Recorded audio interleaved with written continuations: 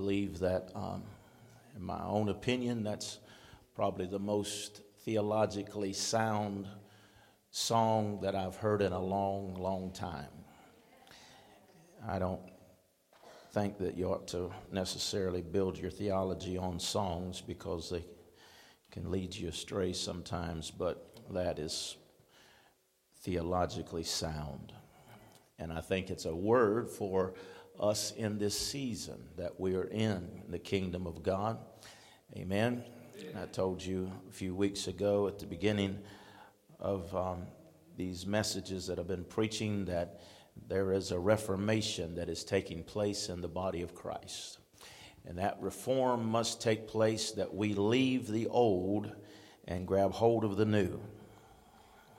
Amen.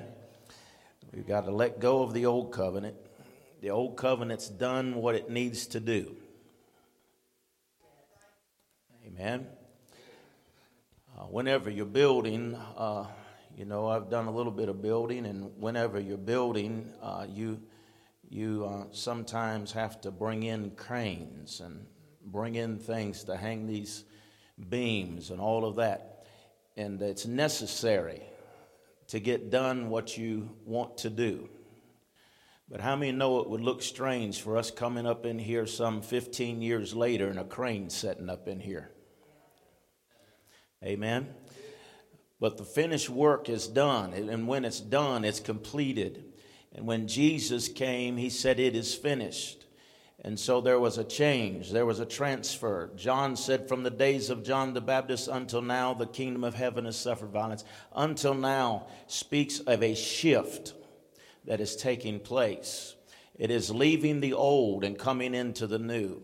It is a picture of water baptism where we leave the old and we come to the new. We leave the old covenant and we come into the new covenant. And so it is a wonderful thing, and we have to embrace this in this season so that we can understand who we are in Christ Jesus, because the church has a mission. I said the church has a mission. We have something that must be accomplished in this season. And so I believe that God wants us to learn that today. Amen?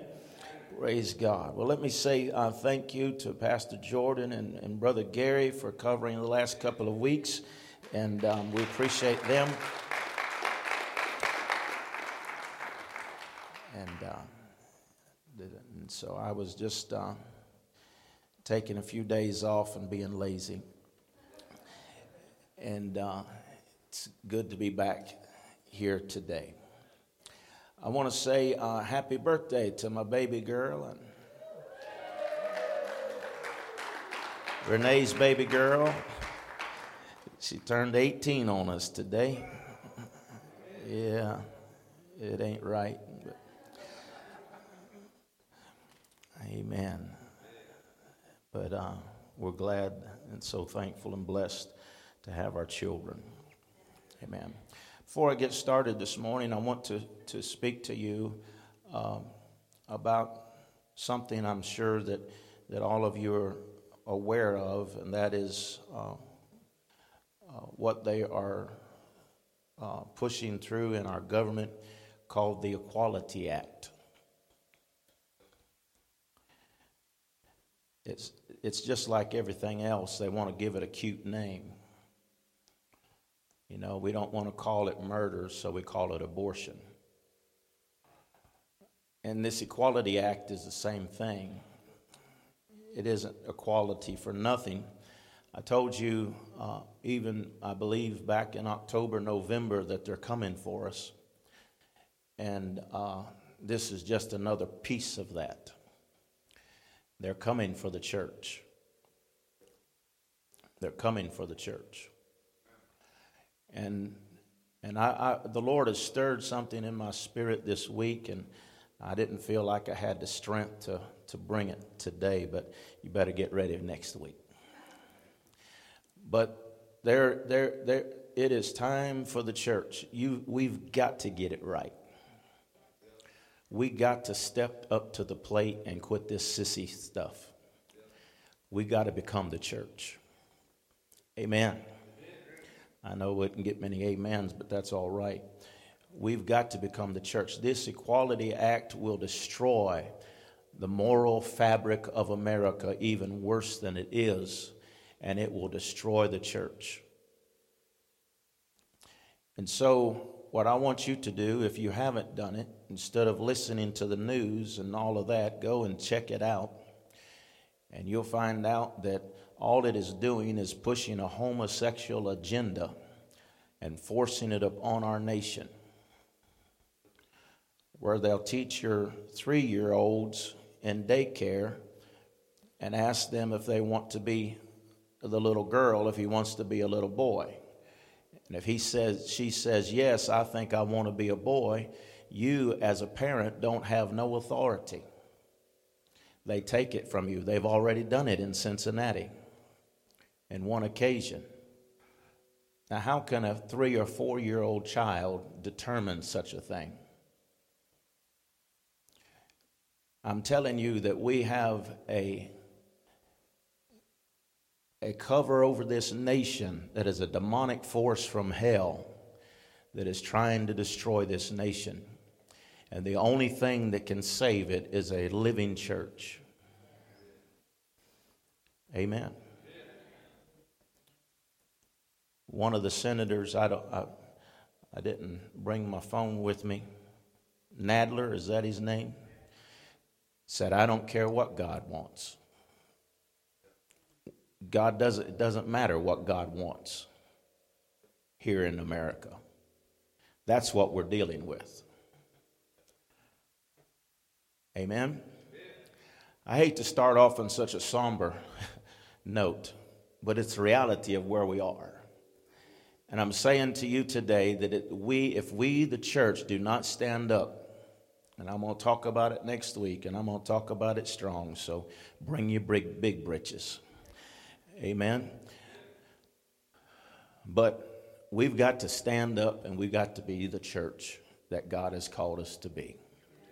And we'll never do that until we solve this issue that we've been talking about, and that is understanding who we are in Christ Jesus.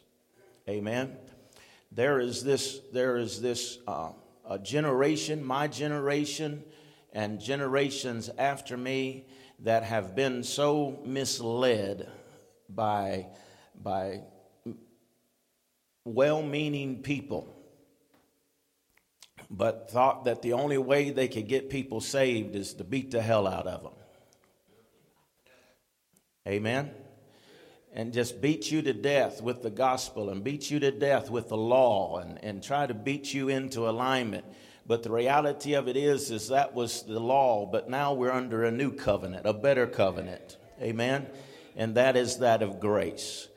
And so I want to take a few minutes here today, as the Lord will allow and strength will sustain us, to share with you a few things. In Leviticus chapter 21, as you recall, we looked there at the law and what it disqualified us. I'm going to finish up what I'm going to talk to you about, but I assure you I will not go over all of these, but I will assure you that everything that is in Leviticus 21 that disqualified us to be kings and priests unto God, Jesus comes and heals it in the New Testament.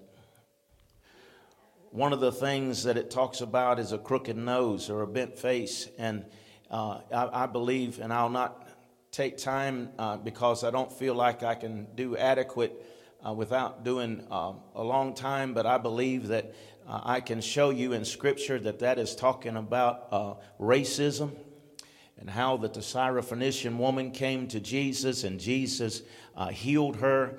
And I believe that scripture there, when you study it out, it is talking about a spirit of racism, and Jesus comes and heals that. And he says that there's neither Hebrew nor Greek, there's neither bond nor free, but we've been all brought nigh through the blood of Jesus Christ. Amen? And so I can, if you want to talk about that, I'll be glad to share some of that with you later. But I want to talk here this morning, if you give me those scriptures in Leviticus chapter 21. The Bible says it like this. And the Lord said to Moses, speak to the priest and the sons of Aaron, and say to them, none shall defile himself from the dead among his people, except for relatives who are nearest to him, his mother and his father and his son, his daughter and his brother. And also his virgin sister who is near him and has no husband, for her he may defile himself. Otherwise he shall not defile himself, being a chief man among his people, to profane himself. And they shall not make any bald place on their heads, nor shall they shave the edges of their beard, nor make any cuttings of their flesh. How many is already disqualified? Go ahead. Is it stuck? And they shall be holy to their God, and not profane the name of the Lord God. For they offer the offerings of the Lord made by fire, and the bread of their God. Therefore they shall be holy. And they shall not take a wife who is a harlot or defiled woman, nor shall they take a woman divorced from her husband, for the priest is holy to God. So you see the list just keeps on going here. And I want to talk to you this morning about out of Matthew chapter 12, he talks about them having a broken hand, right? If you have a broken hand, then you are not able to or qualified to be a priest any longer. And so in Matthew chapter 19, and let's start, I guess, verse 9. Now when he had departed from there, he went into their synagogue. And behold, there was a man who had a withered hand, and they asked him, saying, Is it lawful to heal on the Sabbath day? And they might accuse him. And then he said to them, What man is there among you who has one sheep, and if it falls into the pit on the Sabbath, will not lay hold of it and lift it out? Now of how much more value then is a man than a sheep? Therefore it is lawful to do good on the Sabbath day.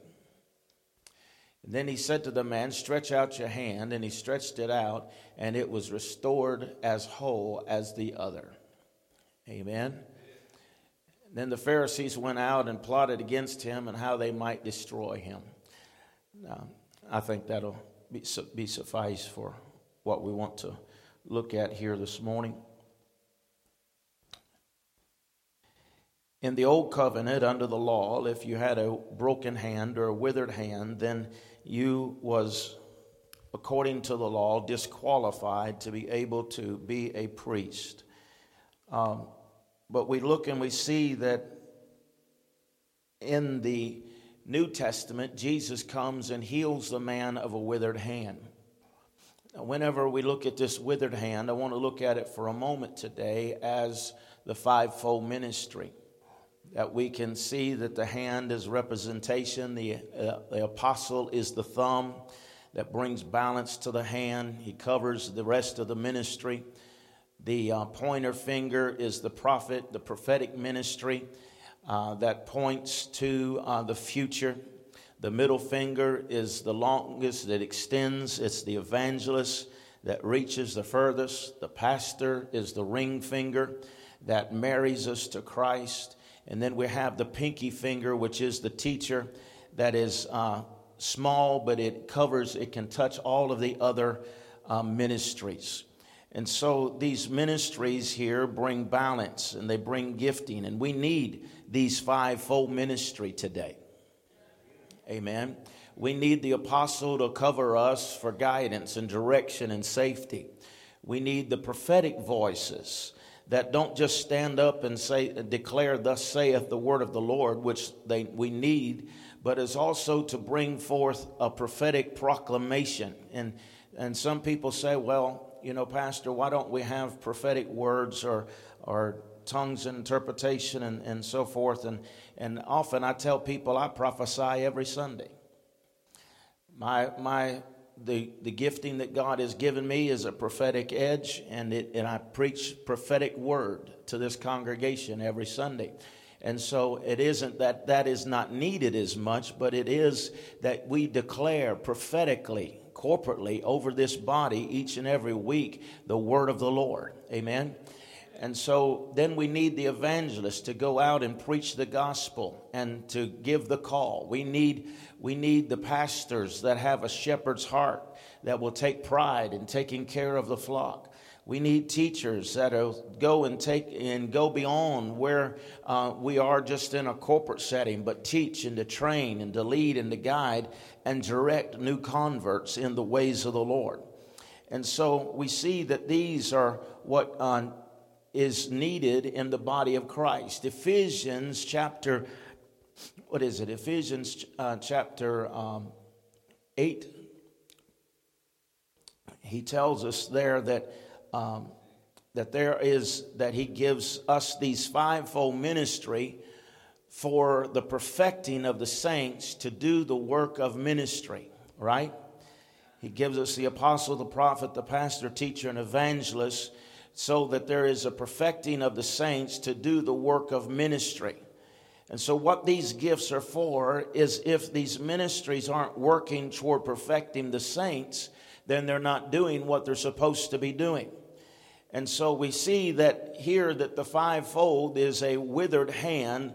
And most commonly, whenever we look at something that is withered or something that is in this case, it is because when a hand is not operating or a body part is not functioning properly and withered, it is primarily because there is not the blood flow to it that is needed. It can be born that way. It can be because of an accident or an injury or some kind of illness, but the blood flow stops going there, and as a result of that, it becomes withered. And when the fivefold ministry operates without allowing the blood of the cross to flow through it, then it becomes withered. It becomes dysfunctional. It becomes something that is not operating the way that God intended for it to operate. And I believe that this is where we are in the body of Christ today. God has never removed the fivefold ministry from the church. Never. But it is withered. It is withered because there is not a blood flow to it. There's not life in it. And so we see that even though it is available, it is not operating. And so we need this giftings, these fivefold ministry, we need it to be operating and functioning in the church. And for that to do that, we have to allow the blood of Jesus to do what he does through the power of the finished work of Calvary, and let that blood flow through our lives. Amen.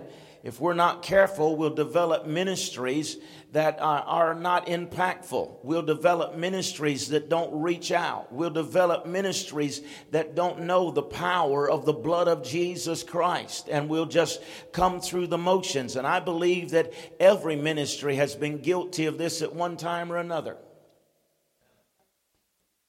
where that we've not allowed the blood to flow through and to bring about what God has desired for us. Amen. And there's nothing today that the blood did not pay for. There's nothing that the blood did not pay for. Jesus paid it all. I said Jesus paid it all.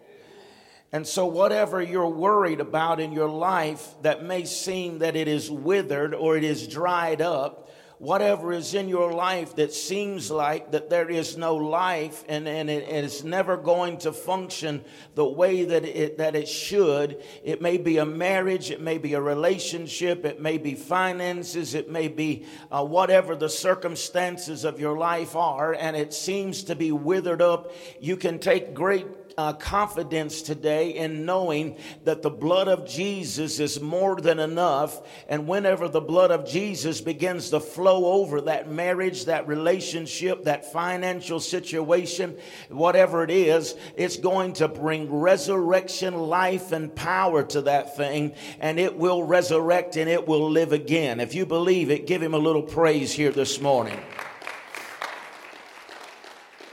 Because the truth of it is there's nothing that the blood cannot restore. There's nothing that is too withered, too dried up, too crippled that the blood of God, Jesus Christ, cannot give life to it again. Amen. And so he told him, he said to extend his hand. It's the power of the blood of Jesus that whenever it is applied to our lives, we can extend ourselves further than we have ever been extended before. Amen.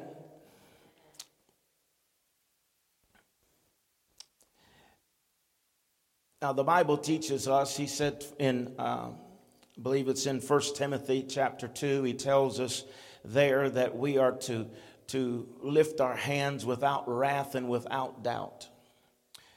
And I've preached this many times, that we can stand by night in the house of the Lord, lift one hand without wrath and one without doubt, and give God praise and glory, for he is faithful even when our darkest season, right? But I believe today that if I could look at it in a different way, I believe that in this day and hour that we are living in, there is a mandate from God that we lift up the fivefold ministry, that we stretch forth our hands representing the fivefold ministry, and it should be without wrath and without doubt, that we know that the fivefold is for the kingdom of God today. Amen. The scripture says that God's wrath was satisfied on the cross of Calvary. Amen. This wrath was satisfied on the cross of God. Is no longer mad at nobody. Amen. People run around every time there's a, what is it called, a lunar eclipse? Red moon, a blood moon. People run around, the sky is falling, blasting all of these things. And whenever we have trouble and we have issues, storms or whatever, we have people, oh, it's the judgment of God. God's getting them. I've got news for you. If God wanted you, he'd have done got you. Amen. He don't need to send a storm. If he wants to take out Greg Parker, he don't have to send a storm and kill 100,000 other people. All he has to do is take his breath. And there's a lot of foolishness. And we've got to get past this. We got to get past this idea that God's out to get us. He was at the finished work of Calvary. Jesus, go to Isaiah and read it. Jesus took on everything that was punishable to us. He carried it to the cross. He was wounded for my transgressions. He was bruised for my iniquities. The chastisement of my peace was upon him, and by his stripes I am healed. Everything, all the judgment that should have come on to me was Jesus took it to the cross. Glory to God. Amen. And he paid the price there so that I could have life and have it more abundantly. And so at the cross, Jesus satisfied, amen, once and for all the punishment and the judgment. And now God loves us. Amen. Put your hand on your heart and say, God loves me. God loves me. Amen.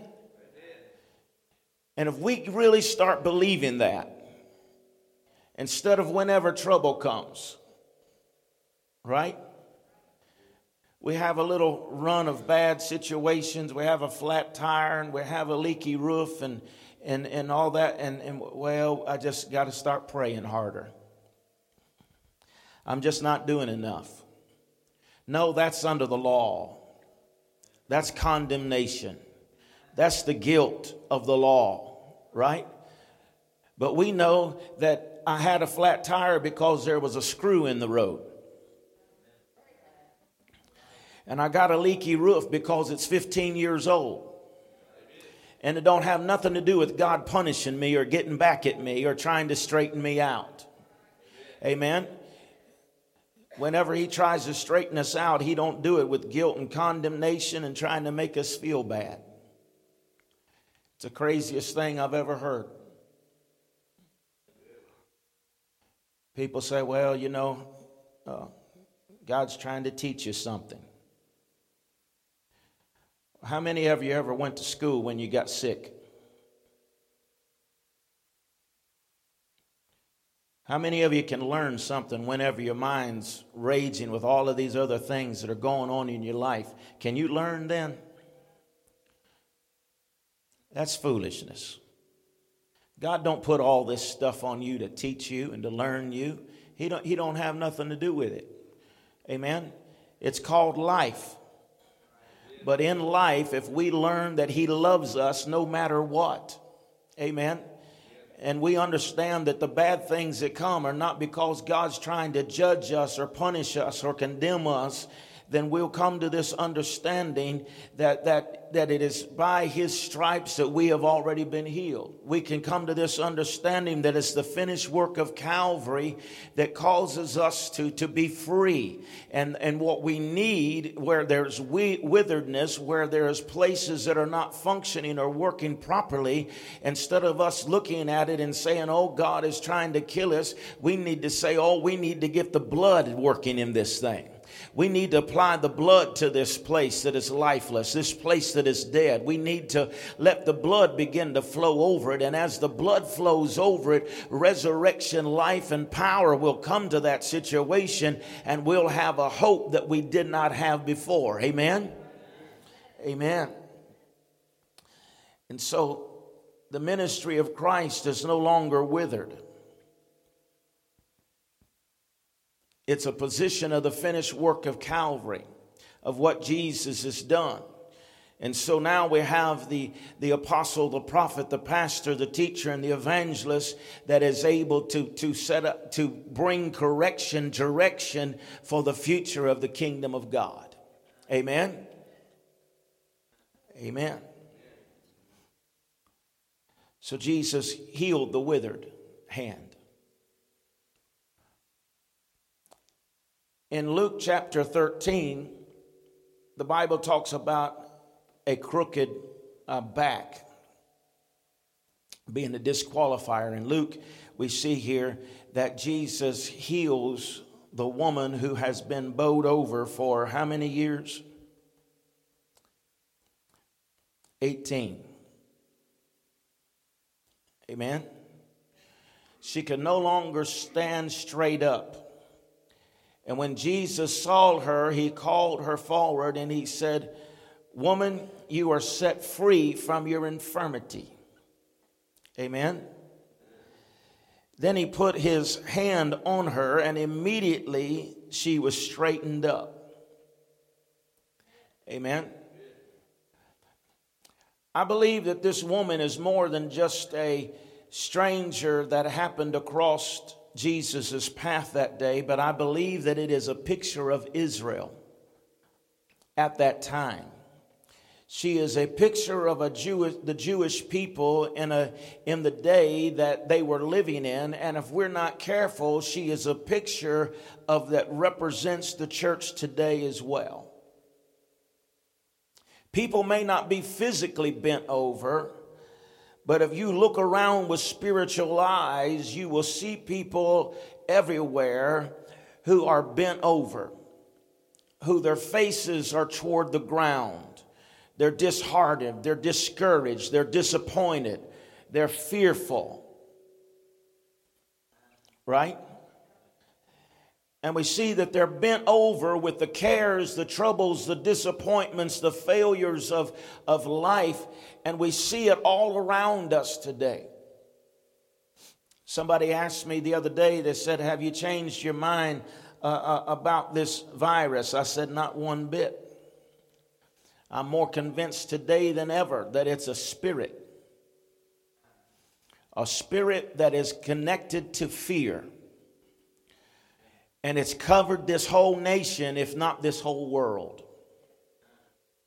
And it'll grab hold of you and it'll bend you over. And it'll try to get you to become fearful and afraid of its torment and its trouble. But I want you to know today that that's where this woman was. And she had been that way for 18 years. That's a long time to be bent over. That's a long time to struggle to get out of bed and not even be able to stand up straight. Amen. And that's where Israel was. They were bent over with the cares. They were bent over with the trouble of the day. They were bent over with their relationship or the lack of their relationship. And I believe that if we're not careful today, it can be a representation of even the church of today, where that we are bent over and we can't look up. But David said, I looked unto the hills from whence cometh my help, and my help cometh from the Lord, who is maker of heaven and earth. Amen. And I don't doubt that this woman that she didn't just wake up one morning and found herself in this bent over state. I believe she probably woke up one morning and just felt tension in her back. Are you with me? And that tension was in her back, and it lasted a good little while, and all of a sudden it started bending her. And over these 18 years, she found herself going from tension in her back to being bent over. Not being able to look up. Not being able to see the stars and look at the heavens and see the goodness. But all she was doing is looking down. Can I tell you, whenever your view is only down, you're going to be discouraged. When you're only looking down, you're going to become disappointed. And after disappointment, then depression sets in. Amen. Because as long as you're looking down, you can never see what is forward. And people that are in depression and discouraged and disappointed, they're not discouraged and disappointed and in depression over what they're looking toward. They're depressed over what they've been through.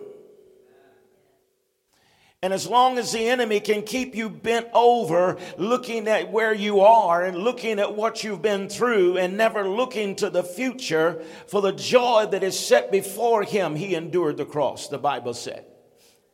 Whenever you cannot look forward, believing God and trusting God for the future, you're going to become overwhelmed, bent over, and discouraged. And actually what you're going to be doing is being drawn to the earth. It is a spiritual representation. But we have to be able to get from that place of being drawn to the earth until we are erected so that we can be drawn to the things that are in heaven. Amen. Because we are not looking to this earth to satisfy us. We're not looking to this world to answer our questions, but we're looking to the heavens. We're looking to the author and the finisher of our faith. Amen. We're looking to him to be able to sustain us and to keep us in the day of our trouble. And if the enemy can keep you bent over, if he can keep you disappointed, if he can keep you depressed, then he can keep you in his grip. But I'm here today to tell you that it disqualified you in days past. But when Jesus came, he healed this woman of her infirmity. He healed her. Once again, the people sounded like a broken record.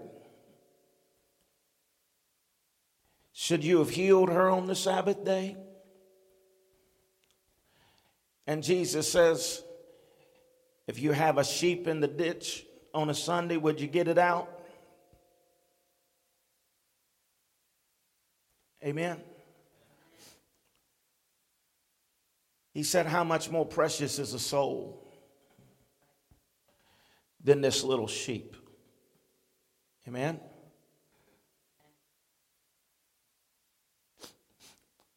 I want to say this today. There are so many people living in the confines of man-made boundaries that need to be set free.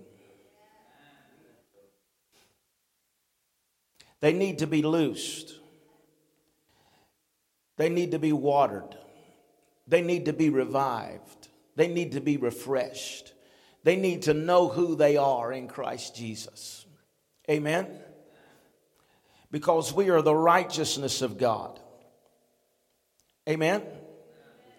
If we don't ever understand the hope that we have in that this new covenant has come to us, then we'll never be able to do what this last day church was called to do. If we don't understand the grace and the mercy of God, and if we do not understand that we are the righteousness of God in Christ Jesus, and it's not of ourselves, but He has made us righteous, we've been baptized into it. Amen. And if we do not understand that, then we'll never be able to stand in boldness and authority. Because all of us have sinned and come short of the glory of God. I thought I'd get a better amen than that. Maybe those online shouting amen. Amen. All of us have sinned and come short of the glory of God. All of us have done things in our past that the enemy likes to bring back up.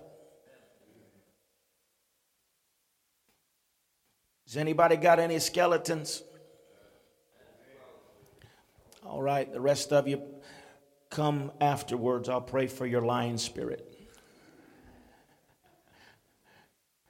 We've all done something we aren't proud of.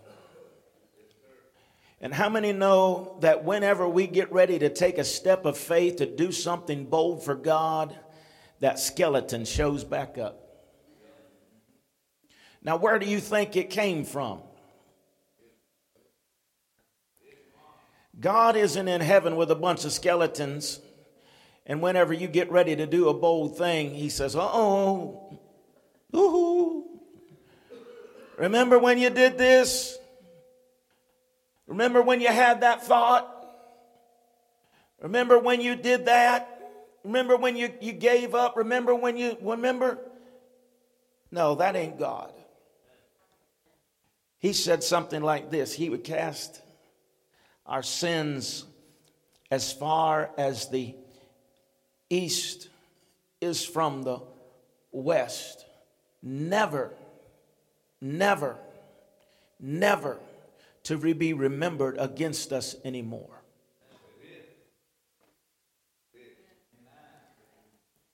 And there's a lot of people going to God saying, God, you know, I need you to forgive me. Back there 10 years ago, and I know I've asked you before, but I just need to ask you again. And He's saying, what are you talking about?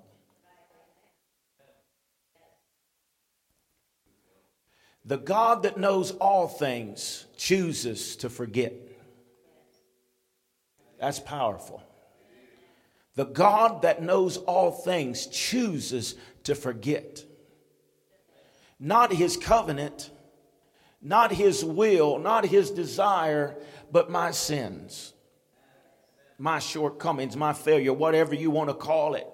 But He chooses to forget it so that I can come under His grace, and under the canopy of grace, I can operate as if it never happened. Glory to God. Amen.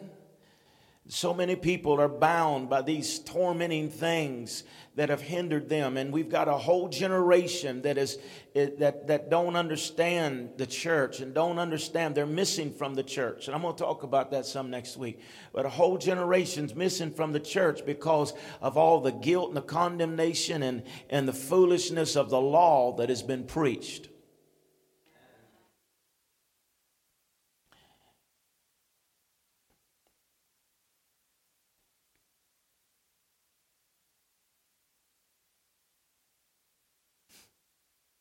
Jesus said she was a daughter of Abraham. She has every right to be made whole. Why is that important? Because you have to know who you are.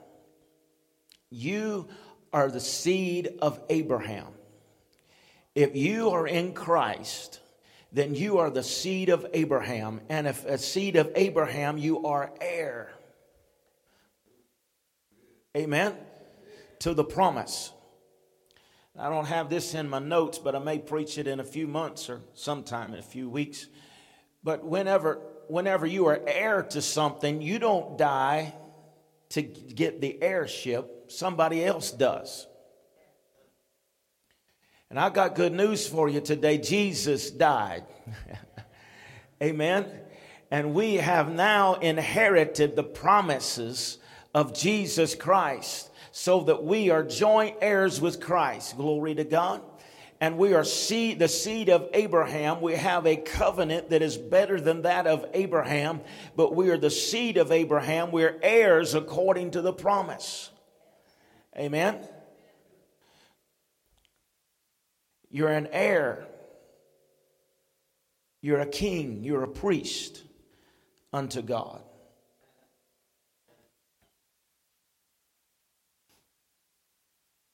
Now, I don't know how many of you are tired of living under guilt and condemnation. But this is what Jesus said. Not the law, but what Jesus said.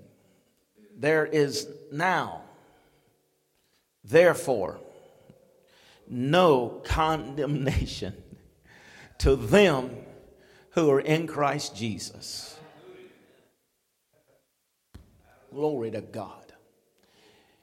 I'll tell you what, if that don't make you want to shout, then your shouter's broke. Amen. I'm free. Now, I know people don't like that kind of preaching, because then they want to, especially people bent on the law, because then they say, well, just you're free and you just live however you want to. No. Grace is not the power. Grace is not permission to sin. Grace is the power over sin. Look all through the Old Testament. Moses, Aaron, all of the prophets and the priest. And you'll find under the law, they still couldn't keep from sinning. They kept on falling back into sin. They kept on doing the wrong things. And it wasn't until the new covenant, a better covenant, came, that you don't see that in the apostles and the prophets in the New Testament, or the disciples and the apostles. How is it?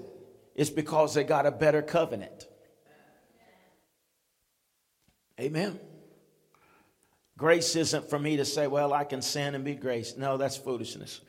Grace is power that I don't have to sin. Glory to God.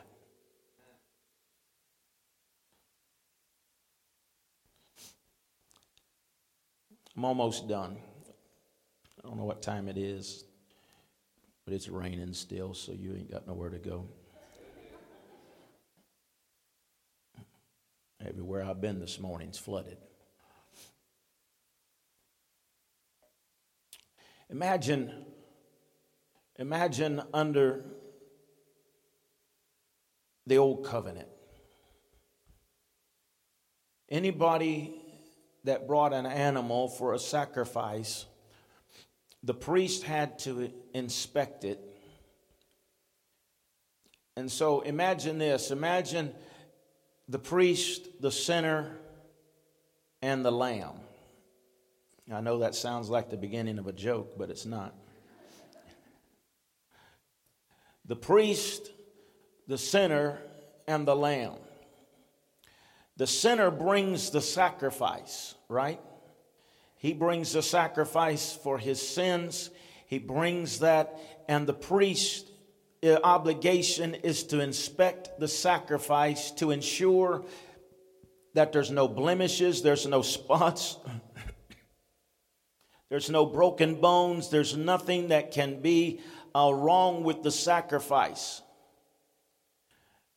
But this is what I want you to get. Never at any time or any situation is the sinner inspected. Only the sacrifice. The priest only ever inspects the sacrifice of our praise. Only your sacrifice. Jesus Christ is the perfect lamb, so we don't have to worry about that.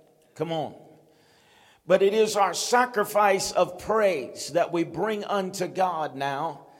Amen. And it's not us that's being inspected, it's our sacrifice that is being inspected. Are we giving it with pure hearts? Are we giving Him our everything? Are we giving Him our all? Are we surrendering to His lordship? And as we surrender to Him, His will, His way, His wants, and His desires, amen, it's more than enough. It's more than enough. At the cross of Calvary, your sins were transferred. And that's good news. We have a lamb without blemish. We have a lamb without spot. And all you have to do to identify with it is confess, amen, your sins.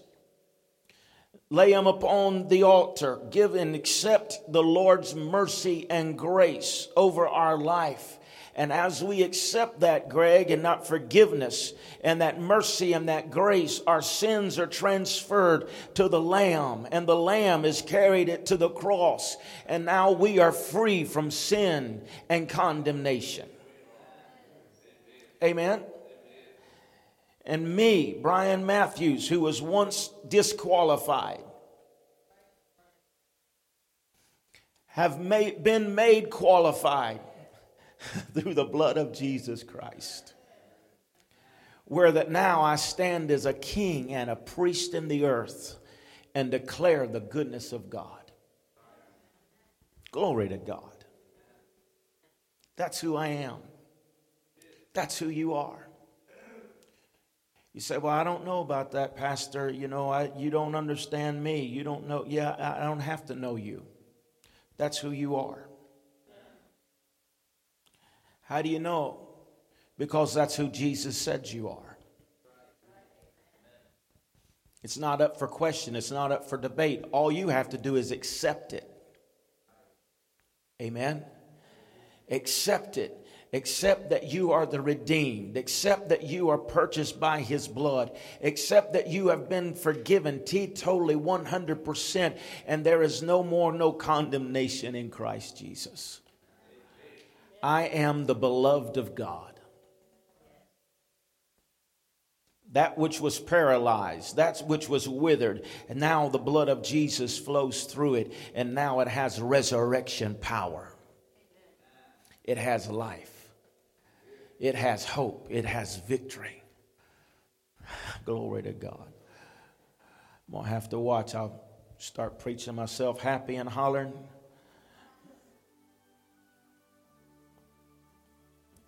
I don't need to do that today. But how many know God's good?